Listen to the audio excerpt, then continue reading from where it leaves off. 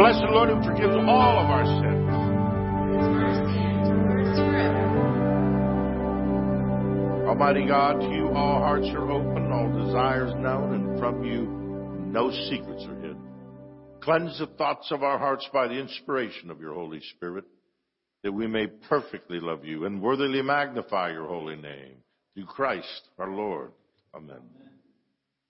Jesus said the first commandment is this: Hear, O Israel, the Lord our God, the Lord is one. Love the Lord your God with all your heart, with all your soul, with all your mind, and with all your strength. The second is this: love your neighbor as yourself. There is no other commandment greater than these. As we prepare to celebrate the mystery of Christ's love, let us acknowledge our sins and ask the Lord for pardon and strength.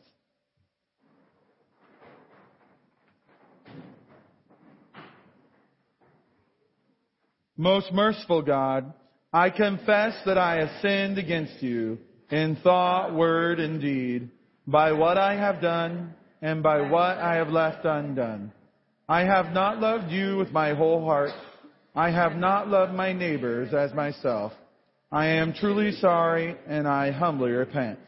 For the sake of your Son, Jesus Christ, have mercy on me and forgive me, that I may delight in your will and walk in your ways to the glory of your name. Amen. The Lord grant you absolution, remission of all your sins, true repentance, amendment of life, and the grace, consolation of his Holy Spirit. Amen. Lord, have mercy.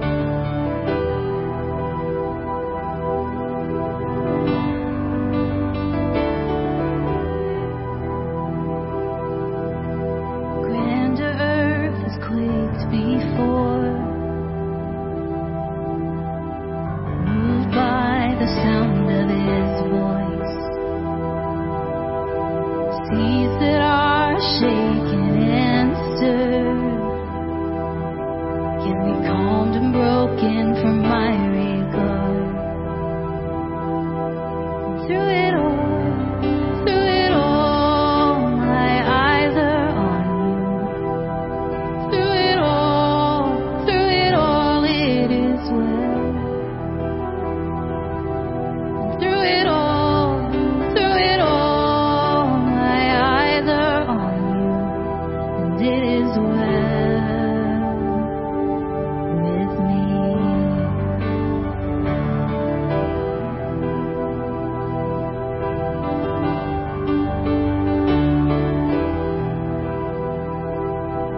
Far be it from me to not believe, even when my eyes can't see. And this mountain that's in front of me will be thrown into the midst of the sea. And through it all, my eyes are on you. And through it all, it is well. And through it all, my eyes are on you, and it is well. It is well. So let go, my soul.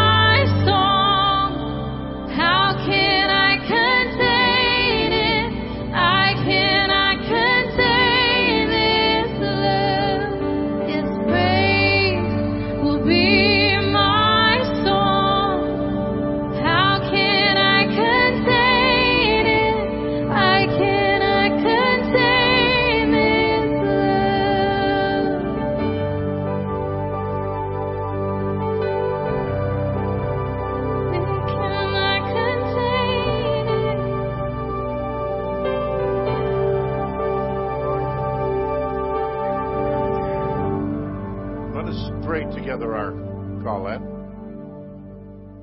Gracious Father, whose blessed Son, Jesus Christ, came down from heaven to be the true bread, which gives life to the world, evermore give us this bread, that he may live in us, and we in him, who lives and reigns with you and the Holy Spirit, one God, now and forever. Amen. Lord, for the blessing.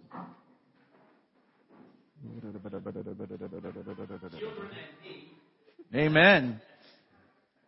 Like a child. Mm-hmm.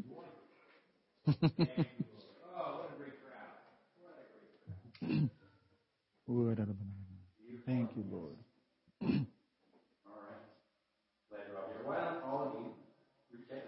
Pray together for these young warriors for the kingdom. Heavenly Father, we ask your blessing on all these young people as they go down to Sunday school, Lord God, that you would fill their hearts with the knowledge and wisdom of your kingdom, Lord God, that you would fill them with courage and brilliance, Lord God, as they go out to fight the world. In Jesus' name we pray. Amen.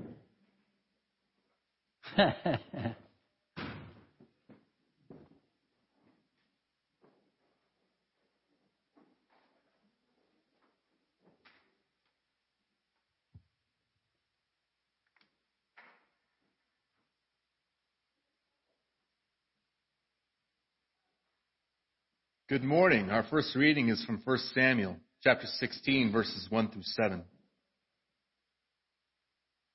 Now the Lord said to Samuel, "How long will you mourn for Saul, seeing I have rejected him from reigning over Israel? Fill your horn with oil and go. I am sending you to Jesse the Bethlehemite, for I have provided myself a king among his sons." And Samuel said, "How can I go? If Saul hears it, he will kill me." But the Lord said, "Take a heifer with you and say, 'I have come to sacrifice to the Lord.' Then invite Jesse to the sacrifice, and I will show you what you shall do.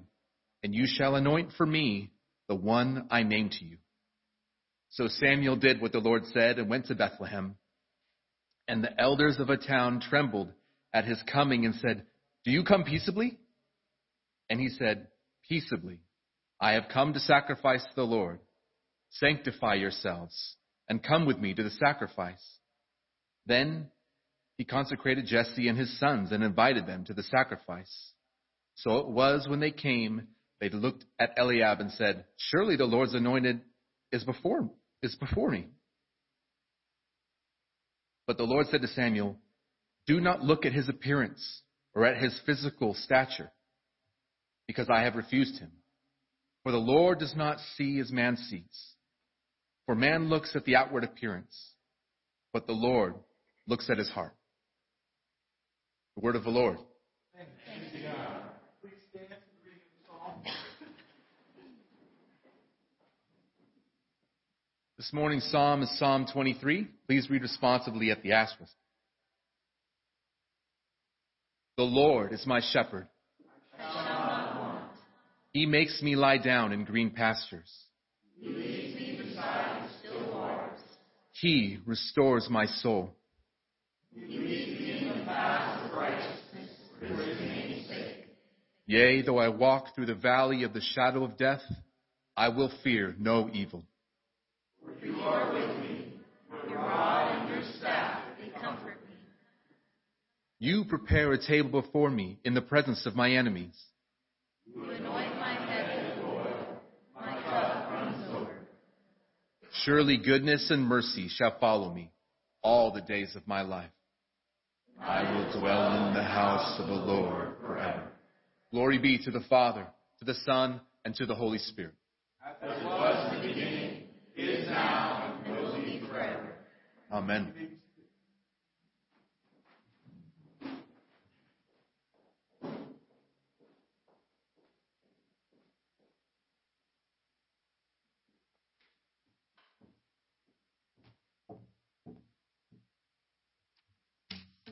This morning's New Testament reading comes from the book of Ephesians, chapter 5, beginning in verse 1.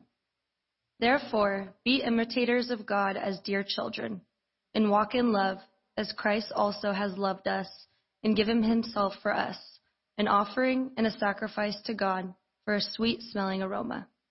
But fornication and all uncleanness or covetousness, let it not even be named among you, as is fitting for saints. Neither filthiness, nor foolish talking, nor coarse jesting, which are not fitting, but rather giving of thanks. For this you know, that no fornicator, unclean person, nor covetous man, who is an adulterer, has any inheritance in the kingdom of Christ and God. Let no one deceive you with empty words, for because of these things the wrath of God comes upon the sons of disobedience. Therefore, do not be partakers with them. For you were once darkness, but now you are light in the Lord. Walk as children of light. For the fruit of the Spirit is in all goodness, righteousness, and truth, finding out what is acceptable to the Lord. The word of the Lord. Thanks be to God. Please stand for reading the gospel.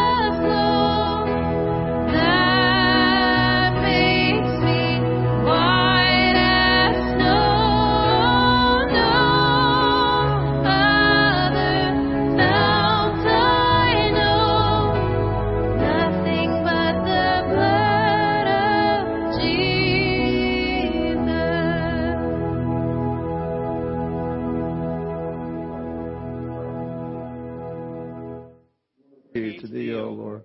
St. John chapter 9, beginning in verse 1. Now, as Jesus passed by, he saw a man who was blind from birth. And his disciples asked him, saying, Rabbi, who sinned, this man or his parents, that he was born blind? Jesus answered, Neither this man nor his parents sinned, but that the works of God should be revealed in him. I must work the works of him who sent me while it is day. The night is coming when no one can work. As long as I am in the world, I am the light of the world. When he had said these things, he spat on the ground and made clay with the saliva. And he anointed the eyes of the blind man with the clay. And he said to him, Go, wash in the pool of Siloam, which is translated sent. So he went and washed and came back seeing. Therefore the neighbors and those who had previously seen that he was blind said, Is not this he who sat and begged? Some said, This is he. Others said, He is like him. He said, I am he. Therefore they said to him, How were your eyes opened? He answered and said, A man called Jesus made clay and anointed my eyes and said to me, Go to the pool of Siloam and washed. So I went and washed, and I received my sight. The gospel of the Lord. Praise be to thee, Lord.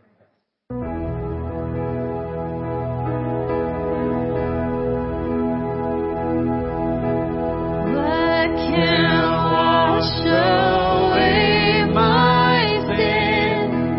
Nothing but the blood of Jesus. What can make me whole again? Nothing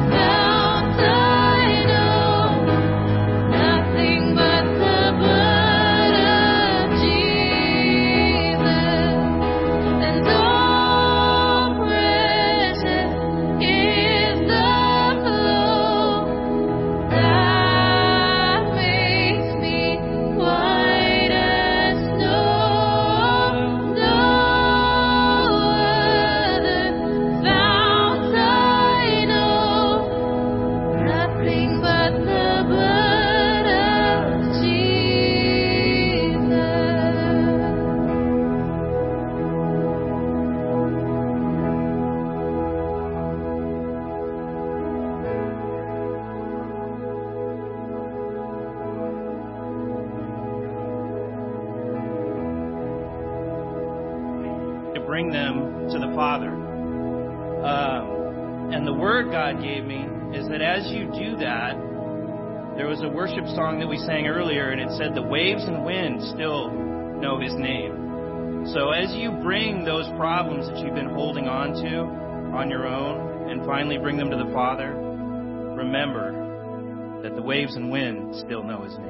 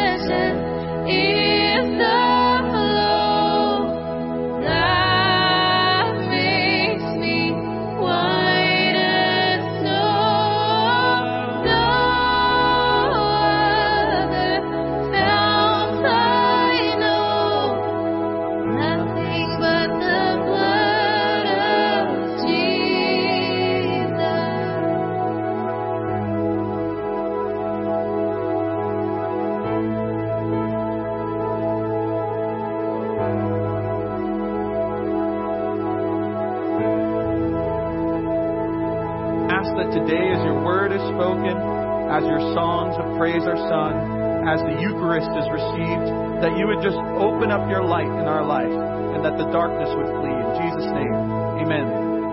You may be seated.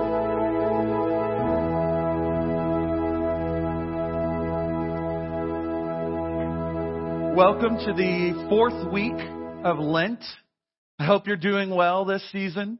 I know the fourth week is like, they have that special spot in the marathon, which a friend of ours, Drake Mercer, is actually running a marathon today up in LA. So prayers for him. He is absolutely insane. This is like his fifth or sixth marathon. But I know there's a point in the marathon where you hit that dip where it's like 20 miles in. You have just enough left to go that it seems impossible, and you've done just enough to be completely exhausted. And so in the same way, welcome to the fourth week of Lent.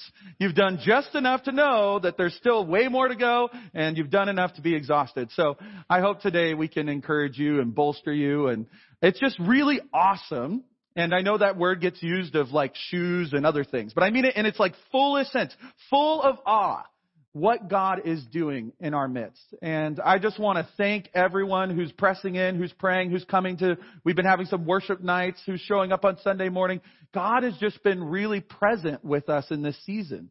And so I just want to invite you as we talk about this story that we're talking about. This is the same journey that we are on. This morning we're going to be talking about Jesus on his march to the cross. And the way that we talk about, we've been talking about this all Lent because that's really what Lent is about. I had somebody ask me, like, I've never done Lent. What is this Lent thing about? And my answer was basically, well, it's so that all of us can try for 40 days to think about what it would mean to walk to our death. What would it mean to clear ourselves out and march headlong into torture, betrayal, and death? That's what Lent's about. But as we always have to say, Easter is coming, right? Even Jesus, who marched to his death, did it not because he thought this will be a beautiful symbol for all the world of my love.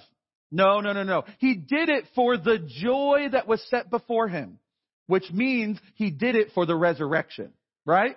He endured the cross. He embraced the cross, but he didn't do it for the cross. He did it for the resurrection. And so as we do Lent, let's not get too caught up in our self-flagellation about how awful we are. But let's remember that it's all because Easter is coming. Prepare yourself. Easter is coming. Amen? Okay, so we've talked in the past few weeks about Holy Week. This whole Lent, every Sunday, we've been talking about different days of Holy Week. So we covered Palm Sunday in the first week of Lent. Then we did Holy Monday, where Jesus overturned the tables. Then we did Tuesday, where Jesus' authority was challenged. And he challenged the authority of those other people to challenge him right back. He gave as good as he got and far better. And then we have Thursday. And everyone who's taken Mrs. Powell's kindergarten and first grade class says, no, after Tuesday comes Wednesday, guys. Well, there's this interesting thing in Holy Week. And in the tradition of the church, we call it Silent Wednesday. And basically what that means is we don't have any stories of what Jesus was doing on Wednesday. And so the church has always celebrated the idea that Jesus took Wednesday to hang out with his friends in Bethany, right? That's where he's been hanging out, and then he makes these journeys into the city every day. So he's hanging out with his disciples and his friends in Bethany because he knows this is the last chance he gets before the whole drama of his crucifixion unfolds. And so, like any of us, he wants to spend that time pouring into his friends, fellowshipping with them, because he loves them. And sometimes we kind of look at Jesus' Holy Week march and we're like, man, he's such a soldier. He just does what he does and he goes here and he does that. It's like, no, he was also a man who wanted to spend time with his friends because he knew the challenge of his life was the next day. And so we're going to go into Maundy, Thursday, but remember Silent Wednesday. Jesus was a man like all of us. So there's this drama going on Silent Wednesday, not with Jesus, but with the leaders of Jerusalem. Because they know the very next day, Thursday, starts the Passover celebration. And they're worried, the chief priest and the scribe, the people who are the religious leaders in Jerusalem at the time, they're worried that this miracle worker, this Jesus who rode in on Sunday to shouts of Hosanna, a kingly procession, is going to use Passover to take over Jerusalem and proclaim himself King of Israel. That's what they're worried about. And they're trying to find a way to arrest him outside of when he's in the city. Because when he's in the city, he's surrounded by hundreds of people who are his biggest fans, right? And they're thinking, if we go and try and arrest this man who's healing the blind, raising the dead, speaking truth and words of life, then the entire people are going to revolt. That's what they're worried about, and they're going to make him king. They didn't realize Jesus absolutely was making himself king of Jerusalem during Passover and king of Israel. They didn't realize that although they had the destination correct, they had the how completely backwards. They thought he was going to cause a political revolt where his followers would raise up and install him as the new king. And instead, he waged spiritual warfare by going to the cross. And he was crowned king of the Jews on the cross. Crazy. So let's talk about how this came about. Because let's just say none of us would do it that way, right? None of us would say, I want to be king of Israel, so I'm going to have the Roman tyrants crucify me, right? That's not how God did it in Exodus. In Exodus, Pharaoh had all the Israelites enslaved, just like Rome has all the Israelites under oppression here. And what did God do? God showed up and he broke them free through the Passover. And he killed the bad guys. So isn't Jesus going to do that too? Well, Jesus has been spending all of Holy Week telling people, I'm doing it differently. I'm doing it in a way that will establish my kingdom for all eternity. Yes, absolutely. God shows up and moves physically on our behalf. He heals people. He raises the dead. He moves armies. He changes the world for good. But what Jesus is doing is something more important. Because he knows that Rome is there today, but it'll be gone tomorrow. None of us in this room are named Julius and Augustus and all of the pharaohs, Nero, right? None of us are named after the pharaohs or the rulers of Rome, because Rome is come and gone. We're named names like John. We're named names like Matthew. We're named names that are from the kingdom that has no end. We're named names like Jesse, as we read in our Old Testament this morning, right? That's my name, in case you didn't know. So there is this drama going on of, yes, Jesus is going to be crowned king, but how? And so the chief priests and the scribes are like, we have a brilliant plan. We will arrest him in secret. We will get him in trouble with either King Herod or the Romans, and we'll have him murdered. And Jesus is thinking at the same exact moment, I've got a brilliant plan. I will get arrested in secret. I will be tried by King Herod and tried by the Romans, and I will be murdered. Fantastic. Interesting. So let's keep going. How does this come about? Well, in Mark chapter 14, beginning in verse 10. Then Judas Iscariot, who was one of the 12, went to the chief priests in order to betray him to them. And when they heard it, they were glad and promised to give him money. And he sought an opportunity to betray him. So if you've ever wondered why Judas was important, the point was they needed to find him when he was alone. That was it. They needed somebody to say, come here, this is where he's hanging out alone, so that they didn't have to arrest him in front of the people who they were worried might fight them if they got into this match publicly. So Judas is there, he's betraying Jesus, and there's spiritual overtones here of what's going on, and we'll see that as we kind of go through it. But Mark puts an interesting story right before that we're not going to take the time to read, but he has the woman who comes and anoints Jesus' feet. And what the great line from that is, the one who has been forgiven much loves much. And she's poured herself out, and she broke this alabaster jar of this really expensive, like $60,000 ointment in one moment, broke it, threw it on Jesus. And Jesus said, you don't understand. She's anointing me for my burial. This has spiritual significance. And nowhere that the gospel is preached will she not be talked about. So he's rebuking them, but we're learning that story an interesting point. And this is why Mark puts it here. Judas is the one who has a problem with it. Judas is the one that says, you could have given this money from that ointment to the poor. And we're also told in the gospel that Judas managed the finances, and his intent, we're even told his intent was to steal the money. You put $60,000 in the offering, I can get some money out of that. And it's a really fascinating point, because don't you think if you were the one stealing money, you'd keep your mouth shut at that moment? It wasn't wise of Judas to say, hey, we could have had all that money over here where I manage it. You could have given all that to me if he's a thief. But there's a principle I want to illustrate here. In this moment, Judas is betraying himself because of what Jesus said elsewhere. In Matthew 12, he says, for out of the abundance of the heart, the mouth speaks. The good person out of his good treasure brings forth good, and the evil person out of his evil treasure brings forth evil. So imagine the scene. The woman is washing Jesus' feet, and Judas is getting uncomfortable because he realizes the tag on that jar of ointment. It says, I don't know, a famous perfume company. He's like, that's a $60,000 bottle of perfume. And out of his heart, which has been corrupted by his thieving, his mouth speaks it. What is she doing? We could have given that to the poor. She could have sold that. What's happening?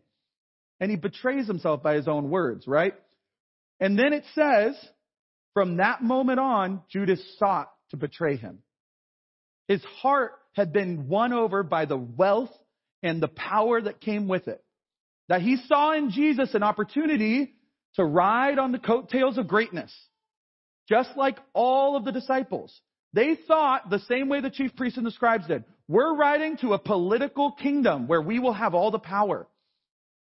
But for Judas, because of the thieving aspect, because his heart had been corrupted, as soon as Jesus starts talking about being crucified and starts letting people break $60,000 bottles of ointment all over the place, he's thinking, I've got to betray this man.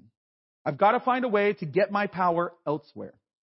And so whatever's going on, I mean, we don't know all the complexities of this story, but those are the hints we get of why one of Jesus' closest friends, one of Jesus' best, tightest 12 people betray him. So that's the setting as we launch into the Passover meal. So on Silent Wednesday, I wouldn't be surprised if that was the day that Judas ducked out to go talk to the chief priest. I mean, we don't know exactly the timing, but Jesus is hanging out with his buddies and Judas is off betraying his Lord, making a deal to turn him over. And on the first day of unleavened bread, when they sacrificed the Passover lamb, his disciples said to him, "Where will you have us go and prepare for you to eat the Passover?" And he sent two of his disciples and he said to them, "Go into the city, and a man carrying a jar of water will meet you. Follow him, and wherever he enters, say to the master of the house, 'The teacher says, where is my guest room, where I may eat the Passover with my disciples?' And he will show you a large upper room, furnished and ready. There, prepare for us." And the disciples set out and went to the city and found it just as he had told them, and they prepared the Passover. So my only point here, right, we're getting through the drama, so I like to read the story so we see the setting. My only point here is, hey, is your guest room ready for Jesus to show up today? I know it's kind of a Sunday school interpretation, let's say. You know, it's like I could imagine coloring the pictures and having little doors on the house and putting the furniture in Sunday school to remember the lesson. But that is the lesson here. Somebody in Jerusalem had their guest room ready for Jesus to show up. And my question to you today is, are you preparing your hearts this Lent to eat the Passover meal with Jesus? Because today we're doing it. We're having the Eucharist, which Jesus transfigures in this very story out of the Passover meal. It's the same message as when we talked about Jesus overturning the tables in the temple. Have you prepared your heart because Jesus is coming? Have you prepared your heart? And when it was evening, he came to the room with the 12. We're going to stop there again. And before supper, what did Jesus do? We're not told in the Mark Gospel because he was trying to write a summary. But we know from the other Gospels that Jesus washed the feet of his disciples. Once again, not the way I would do it. Hey, I'm in charge. Peter, you get the honor of washing my feet tonight. Right? Like, come on. That's how we would organize it. Instead, Jesus is already fighting the battle of the cross. Don't you know that him washing the feet of his disciples was the same battle of going to the cross and keeping his mouth shut when they said, "Why don't you defend yourself?" Because he was humbling his heart to serve, to remind his own self, I'm here to serve, and to live it out so that we could learn from him how to lead. How do we lead this world? This crazy, evil world that we declaim? Oh man, those terrible public schools and that awful governor and that awful president and that awful this, awful that, or those awful corporations. How do we lead them out of the darkness? We serve them. At least something I've been thinking about. It's also how we lead one another. And let me tell you, the church can often be the worst type of hierarchy. That's what we learned from the Pharisees. Don't be so sure you're not in one of those hierarchies that's, I'm in charge and I get to do this and I get to do that. No, we serve one another. We serve one another. So as they were reclining at the table and eating, Jesus said, "Truly I say to you, one of you will betray me, one who is eating with me." And they began to be sorrowful and to say to him one after another, "Is it I?" And the disciples have learned something. Because at the beginning of Jesus' ministry, I guarantee you, if this conversation was had, they would have said, "Is it him?" They've learned something. They have some humility. And all of us should look at our own heart and say, "Is it I?" We should all know that we have every possibility of being the one who does the dumb thing that hurts our Lord, or that hurts the people around us. And we should constantly ask ourselves, especially in Lent, where is that place in my heart that the enemy could use to hurt those around me, to take me away from the plans of what God's doing in my life? It's a great question. Is it I?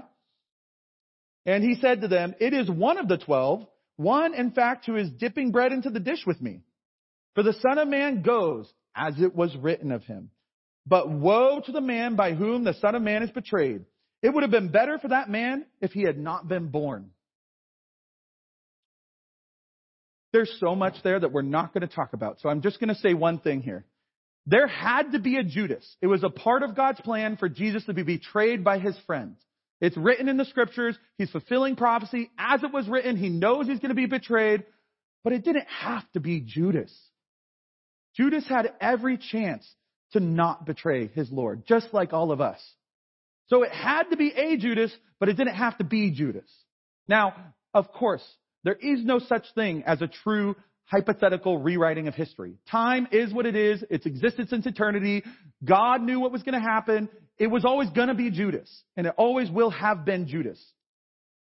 But man, he had the choice. He could have not done it. And that's such a tragedy. We'll see that again when we talk about the crucifixion, and there's people like Pontius Pilate. There's so many people. We talked about Pharaoh against the Israelites. They had a choice, and they chose to put themselves against God. And rather than saying, those stupid idiots, I like to think, is it I? Am I the one who would choose to go against God? Now, then I have my days where I'm like, those stupid idiots, I'm so good. And I have to remind myself, it could be me too. All right.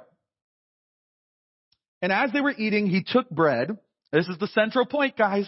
It's like if you're reading The Lord of the Rings, it's like the moment when Aragorn steps off the ship and saves the day in Pelennor, right? Like this is the high point of Jesus' story. He's instituting the Eucharist, the highest form of worship, right in this moment. Pay attention. And as they were eating, he took bread, and after blessing it, he broke it and gave it to them and said, "Take this, my body."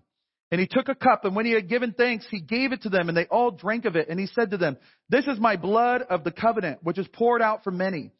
Truly I say to you, I will not drink again of the fruit of the vine until that day when I drink it new in the kingdom of God." And you read that and you're like, that's the high point of all scripture? They just shared a cup and bread? It's like, yes. Well, okay, there's the resurrection. There's other places that are also high points. But this is a high point. So high, in fact, that we read it every single week in our Eucharistic prayer, right? Because what's happening here? Well, let's remember the Passover in Egypt. Let's go back because he's celebrating something that has been celebrated for thousands of years at this point. Back in Egypt, we were there last fall through our Exodus series. We have this wonderful story where God says, you're stuck in slavery to Pharaoh. I have a plan.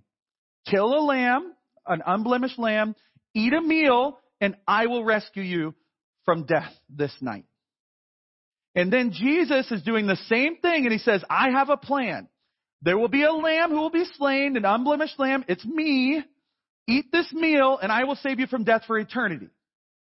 It's greater than Exodus. Exodus was one night, one kingdom, one transition.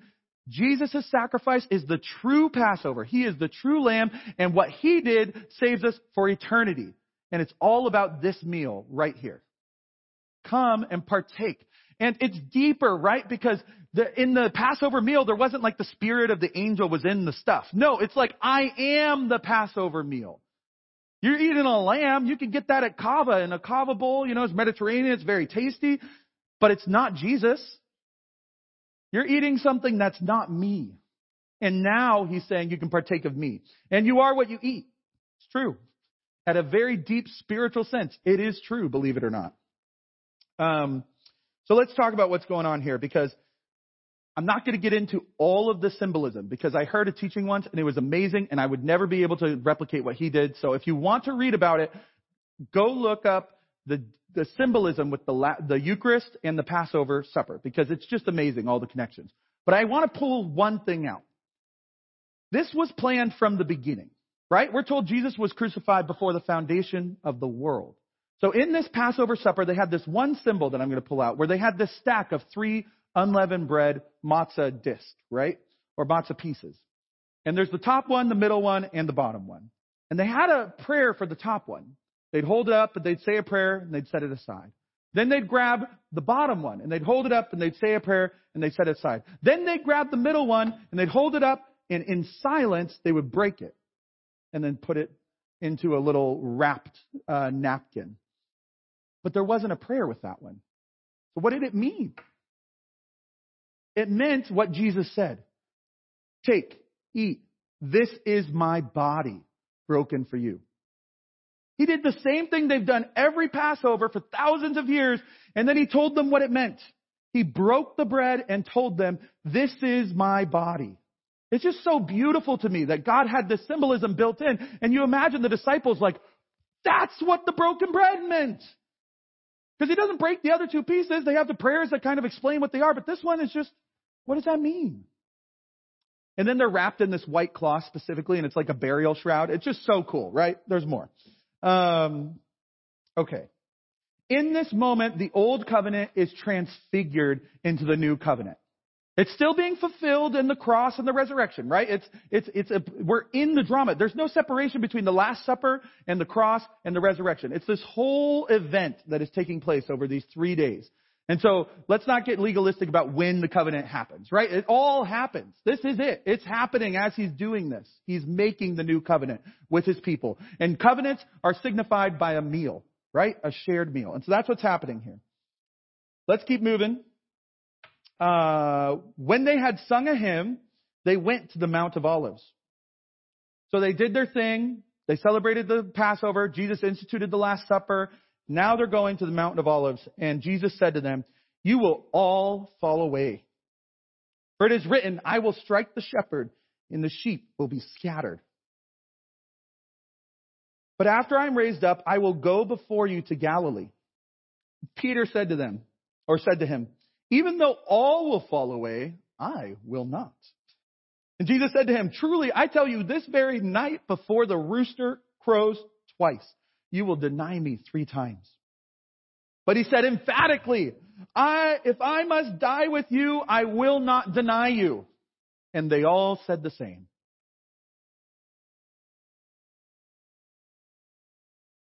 It just reminds me of that scripture, for all have sinned and fallen short of the glory of God. Right? Every one of them abandons him in the moment of trial. We're going to mention that in a second. Keep that thought in your mind. And they went to a place called Gethsemane, and he said to his disciples, sit here while I pray. And he took with him Peter, James, and John, his best friends. And he began to be greatly distressed and troubled. And he said to them, my soul is very sorrowful, even to death. Remain here and watch. And going a little further, he fell on the ground and prayed that if it were possible, the hour might pass from him. And he said, Abba, Father, all things are possible for you. Remove this cup from me. Yet not what I will, but what you will. And that's where the battle was won, right? In this whole drama, Jesus had every opportunity to avoid the cross. Just like Judas had every opportunity to not betray Jesus. Judas chose one way. Jesus chose another, and he chose it right here. And why did he choose it? Let's talk a little bit about that. There's only 2 places in the entire scripture where that phrase is used. Abba, Father. Abba is used elsewhere. Father is used all over the place. But Abba, Father. What is he saying? Well, let me just tell you one thing, because I have to summarize, but there's more behind this. It doesn't mean daddy. When people get up and publicly say, Daddy God, thank you for this service. I love that they are offering affection and honor to their God, who is their Father. But I just want to clarify that that's not really what Abba means. In fact, there is no English translation of the word Abba. And this isn't just a matter of semantics, but I want to make a point here. Where did Jesus' decision for the cross come from? It came from his utter trust and obedience to his Father. And what Abba means is something like utter trust and obedience to your Father. It's something like what you would say when your father gave you a task to do. You'd say, yes, Abba. And when you were scared and you needed your father to comfort you, you'd say, Abba, help me. Abba, I need you. Right? It's this intimate, trusting phrase that's more than daddy. There's some intimacy there, so I get the point. And different than dad and different than father. And so he says, Abba, Father. It's this intimacy. So where does Jesus' decision come from? It comes from his connection to his Father. Period. Because he doesn't raise himself from the dead. The Father does. So he's going and he's dying, like literally dead. Can't do a thing. And he has to trust his Father. There is no greater trust than that, let me tell you. And so it comes out of that Abba, Father relationship. It's all contained in that word, that trust and that intimacy. And so if you think you're going to go out in the world and conquer nations without the trust and the intimacy of your relationship with God the Father in your life, you're just wrong. And that's what God's been doing on these fire nights. I'm telling you, we had these worship nights and people are coming up and they're encountering the Father heart of God. And it's changing them. Now, if you don't go to the fire night, does that mean you can't get it? No, you can get it today. It's here. We had 2 different prophetic words today. Said, if you're worried that you didn't go to the fire night, guess what? God's here too. Amen? And your Abba Father wants you to know Him deeply. I'll just tell you the other place that it says this, in case you're wondering, like, man, Jesse's on this Father thing. Well, here we go. Romans 8:15. For you did not receive the spirit of slavery to fall back into fear, but you have received the spirit of adoption as sons, by whom we cry, Abba, Father. Furthermore, the Spirit Himself bears witness with our spirit that we are children of God, and if children, then heirs, heirs of God, fellow heirs with Christ, provided we suffer with Him, in order that we may also be glorified with Him. Paul's making the same connection. Why do we suffer with Jesus? Why do we take on Lent? Why do we go through our life trusting God when the worst possible things in the world happen? Because we are connected with our Father and we trust Him that He will also glorify us. He will transform us and He will make us new. Okay. We got to wrap it up. So let's go to what's going on here in the end. And when Jesus came from that prayer, He found them sleeping and He said to Peter, Simon, are you asleep? Could you not watch 1 hour? Man, he uses his first name, right? Like you don't see him call him Simon elsewhere. You see this moment where he's like, Simon, you let me down. My best friend let me down. And that's part of this cross process that Jesus is going through. He will be betrayed and left aside by everyone around Him. And He says, watch and pray that you may not enter into temptation. Spirit is willing, the flesh is weak. And again, He went and prayed, saying the same words. And again, He came and found them sleeping. For their eyes were very heavy, and they did not know what to answer Him. And He came the 3rd time and said to them, are you still sleeping and taking your rest? It is enough. The hour has come. It is enough. It's like, all right, I'll do it. I think of Thanos. I'll do it myself, right? It's like, I don't think that that's His heart, right? His heart is for them to watch and to be involved in this thing. And He has so much mercy and compassion on them. He says, it is enough. Let's go. The hour has come. He's not going to make fun of them or give them a hard time about this. They're already forgiven, right? And the Son of Man is betrayed into the hand of sinners. Rise, let us be going. See, my betrayer is at hand. That's where we're leaving the story today. Jesus is betrayed. And next week we'll talk about what happens because it doesn't get better, let me tell you. Next week we're going down, down, down. And we're walking with Jesus to the cross. Amen? Amen.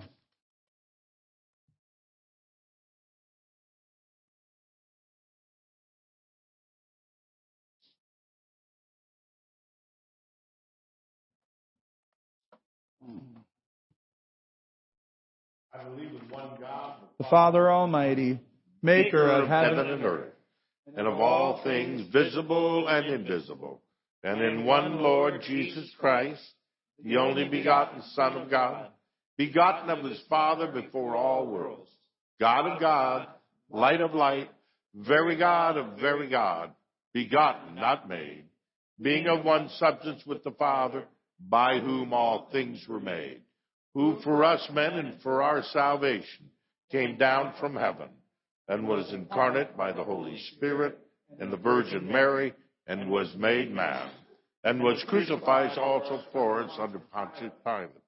He suffered and was buried, and the 3rd day He rose again, according to the Scriptures, and ascended into heaven, and is seated on the right hand of the Father, and He shall come again with glory, to judge the living and the dead, whose kingdom shall have no end.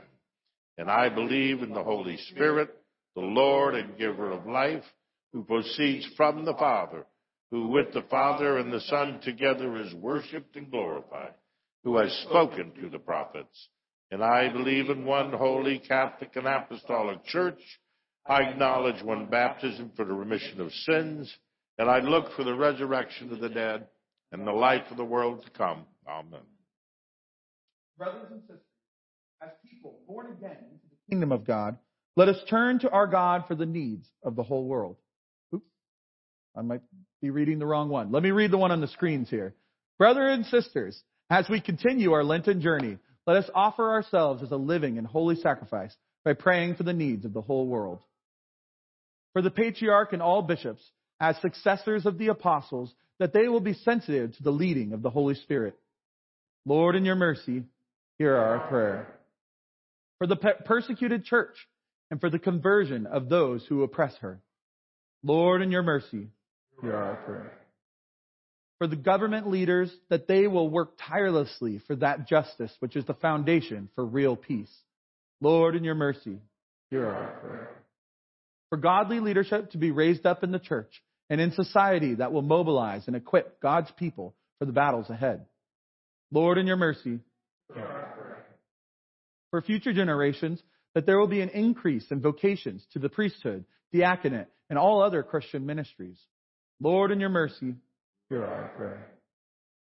For those who have lost loved ones, that they will be comforted by the promises of Christ. Lord, in your mercy, hear our prayer. For the conversion of Islam and other world religions and philosophies that are in opposition to the word of truth. Lord, in your mercy, hear our prayer. Merciful Father, through our prayer, give us eyes to see, ears to hear, a heart to respond to the leading of your Holy Spirit. We ask this through Jesus Christ, our Lord. Amen. Peace of the Lord be always with you. With your spirit. Turn and greet your neighbor with the peace of God. Peace of God.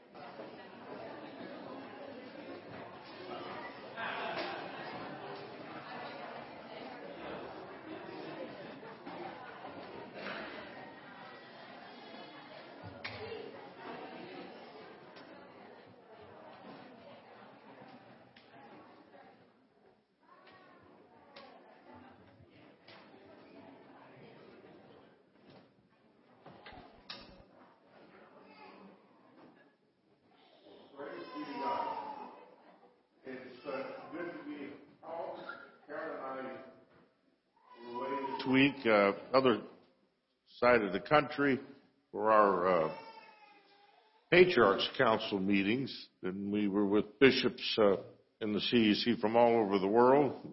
That was exciting to see our dear friends and hear the reports of what God's doing, and He's really, really on the move. Again, the report indicated so strongly that the CEC is growing much faster, much larger in every other part of the world. But we still, because we're America, are the foundation and what holds up the ability to expand the gospel to the far corners of the world. But we're with bishops from everywhere but Africa. The African bishops weren't able to make it this time, and it's they need a hand up. Hey, whenever you think to pray for the CEC, pray for our African bishops who struggle. It's a completely different experience. I've had the privilege of traveling just about every other place that we have a CEC presence in the world, as well as in Africa, and there's nothing that compares to the lack and the poverty and the darkness and the spiritual oppression that's in that continent. It's an amazing thing. So keep them in your prayers, and I report to you that everywhere we're on the move, and God is excited, and He's using us in our church. And so I'm so proud of every bishop and priest and parishioner serving in the entire world. Amen. All right, well, from a satellite view, we're going to zoom down to San Clemente. Amen. And I don't know, they handed me this today. I don't know if your schedule ever gives you anxiety. If you can see it, it's full, it's handwritten on, there's a lot going on, and which is great, but sometimes can be daunting. And so, like, even in our house, we're trying to follow, like, okay, wait, why are we doing this? And then trusting God for how can we do it. So I'm going to give you some highlights, although you've probably seen a few up behind us. Here's one really good one for those of you who are probably planning all this stuff out and figuring out how you can get there. On May 18th through the 20th, there's going to be a ladies' retreat. And they would like you to sign up by April 9th. And I think we'll have some slides for that soon. But put that in the back of your mind, ladies. There's a ladies' retreat coming up. A few other things. We've got an Easter egg hunt for the Sunday school. And this has become a tradition here. You want to start bringing these Easter eggs in. You can talk to Marie Madison about them. I think there's some other ladies in the Sunday school that you can talk to and get those Easter eggs in. And there's a bunch of other things, but there's one more fire night coming up also. And, if you want to come to that, you'll be blessed. Amen. You might get a prophetic word, and, even crazier, you might give one. So do look at these different things on our schedule here and see if you can fit them in, see what your family's supposed to do, what you're supposed to commit to. And I just pray that you'd have a great run up to Easter and Holy Week. Amen.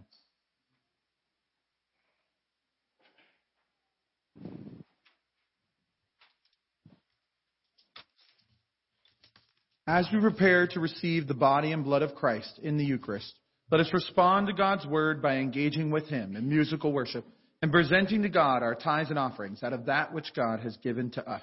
Together, through Christ, let us continually offer to God the sacrifice of praise. That is the fruit of lips that acknowledge His name. But do not neglect to do good and to share what you have, for such sacrifices are pleasing to God.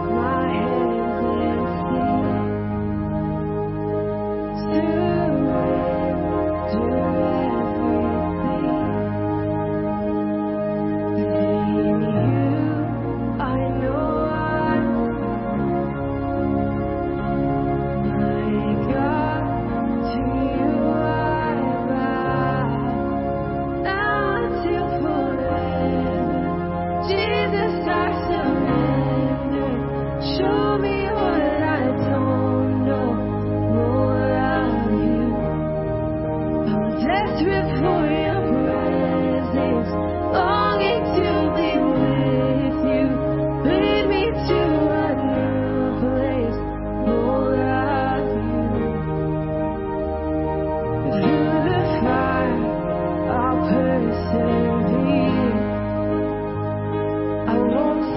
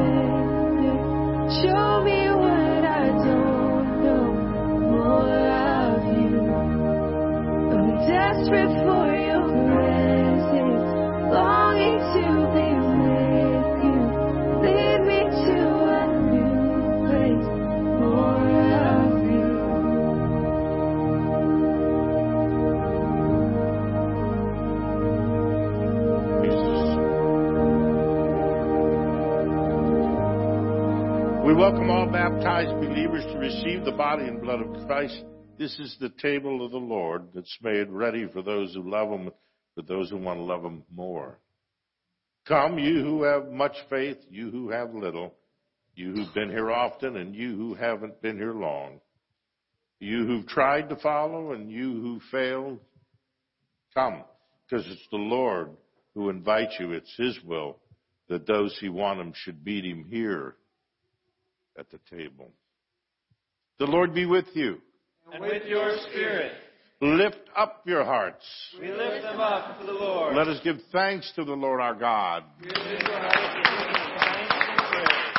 Father, all-powerful and ever-living God, we do well always and everywhere to give you thanks through Jesus Christ our Lord.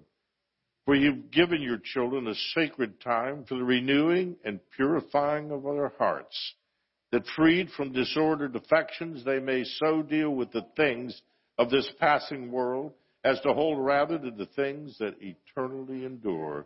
And so with the angels and the saints we praise you, as without end we acclaim.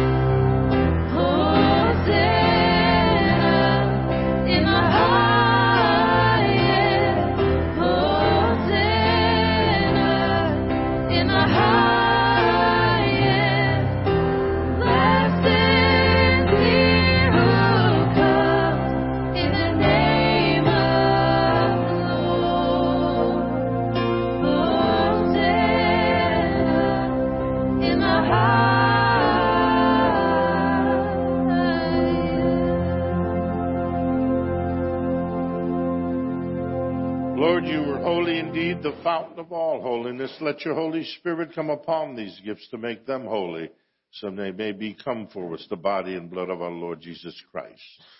Before he given up to death, a death he freely accepted, he took bread, he broke it and gave it to his disciples.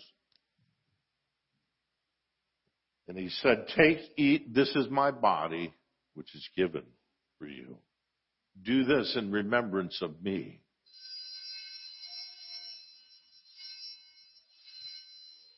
When supper's ended, he took the cup. Again, he gave thanks and praise. He gave it to his disciples, and he said, "Drink this, all of you. This is my blood of a new covenant, which is shed for you and for many, for the forgiveness of sins. Whenever you drink it, do this in remembrance of me."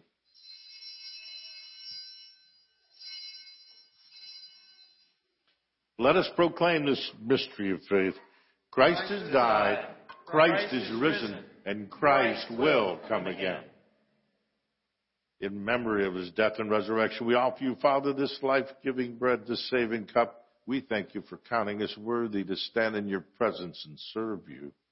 May all of us who share in the body and blood of Jesus be brought together in unity by the Holy Spirit. Lord, remember your church throughout the world. Make us grow in love, together with our patriarch Craig and with all the clergy. Remember those who are sick or infirm in spirit, soul, or body. Draw our hearts to remember the poor and the broken. As we receive the body and blood of Jesus, may we be transformed, become the body of Christ to the world. Have mercy on us all. Make us worthy to share eternal life with the apostles and the martyrs and all the saints who've gone before us.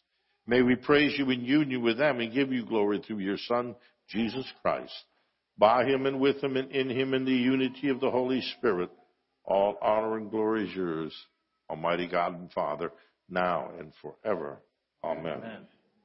Jesus taught us to call God our Father, and we have courage when we pray.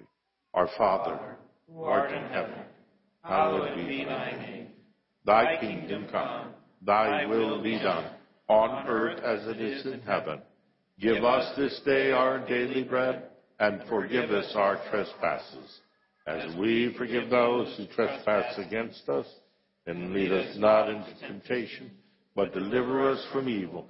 For thine is the kingdom, and the power, and the glory, forever and ever. Christ our Passover sacrificed for us. Therefore, let us keep the feast. Lamb of God, you take away the sins of the world. Have mercy upon us. Lamb of God, you take away the sins of the world. Have mercy upon us. Lamb of God, you take away the sins of the world. Grant us thy peace. The gifts of God for the people of God, take them in remembrance that Christ died for you, and feed on them in your heart with thanksgiving.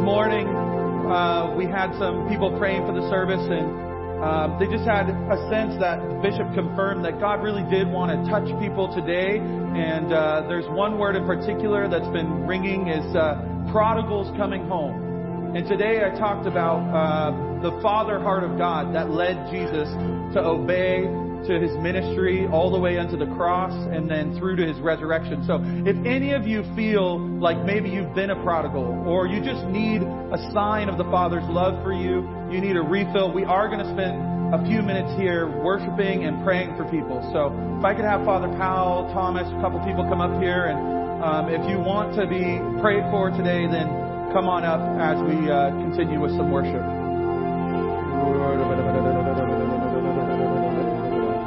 Thank you, Lord. I'll be on that side.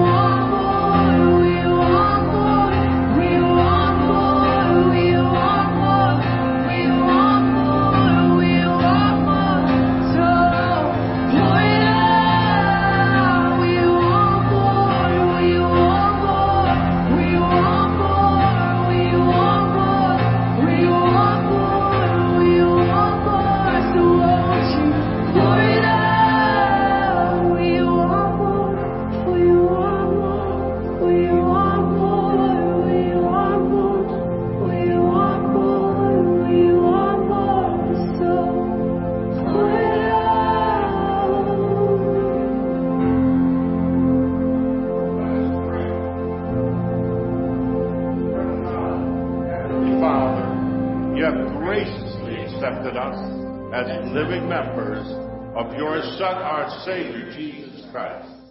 And you have fed us with spiritual food in the sacrament of his body and blood. Send us now into the world in peace and grant us strength and courage to love and serve you with gladness and singleness of heart. Through Christ our Lord. Amen. Saint Michael the Archangel, defend us in the battle and be our protection against the wickedness and snares of the devil. May God rebuke him, we humbly pray. And do thou, O Prince of the heavenly host, by the divine power of God, cast into hell Satan and all evil spirits who wander through the world seeking the ruin of our souls. Remember the gospel, God was in Christ Jesus, reconciling the world with himself, not counting men's sins against them. He loves us. He's forgiven us. He's not mad at us. He'll never leave us. He'll never forsake us. And the blessings of God Almighty, the Father, the Son, and the Holy Spirit be amongst you and remain with you always. Amen.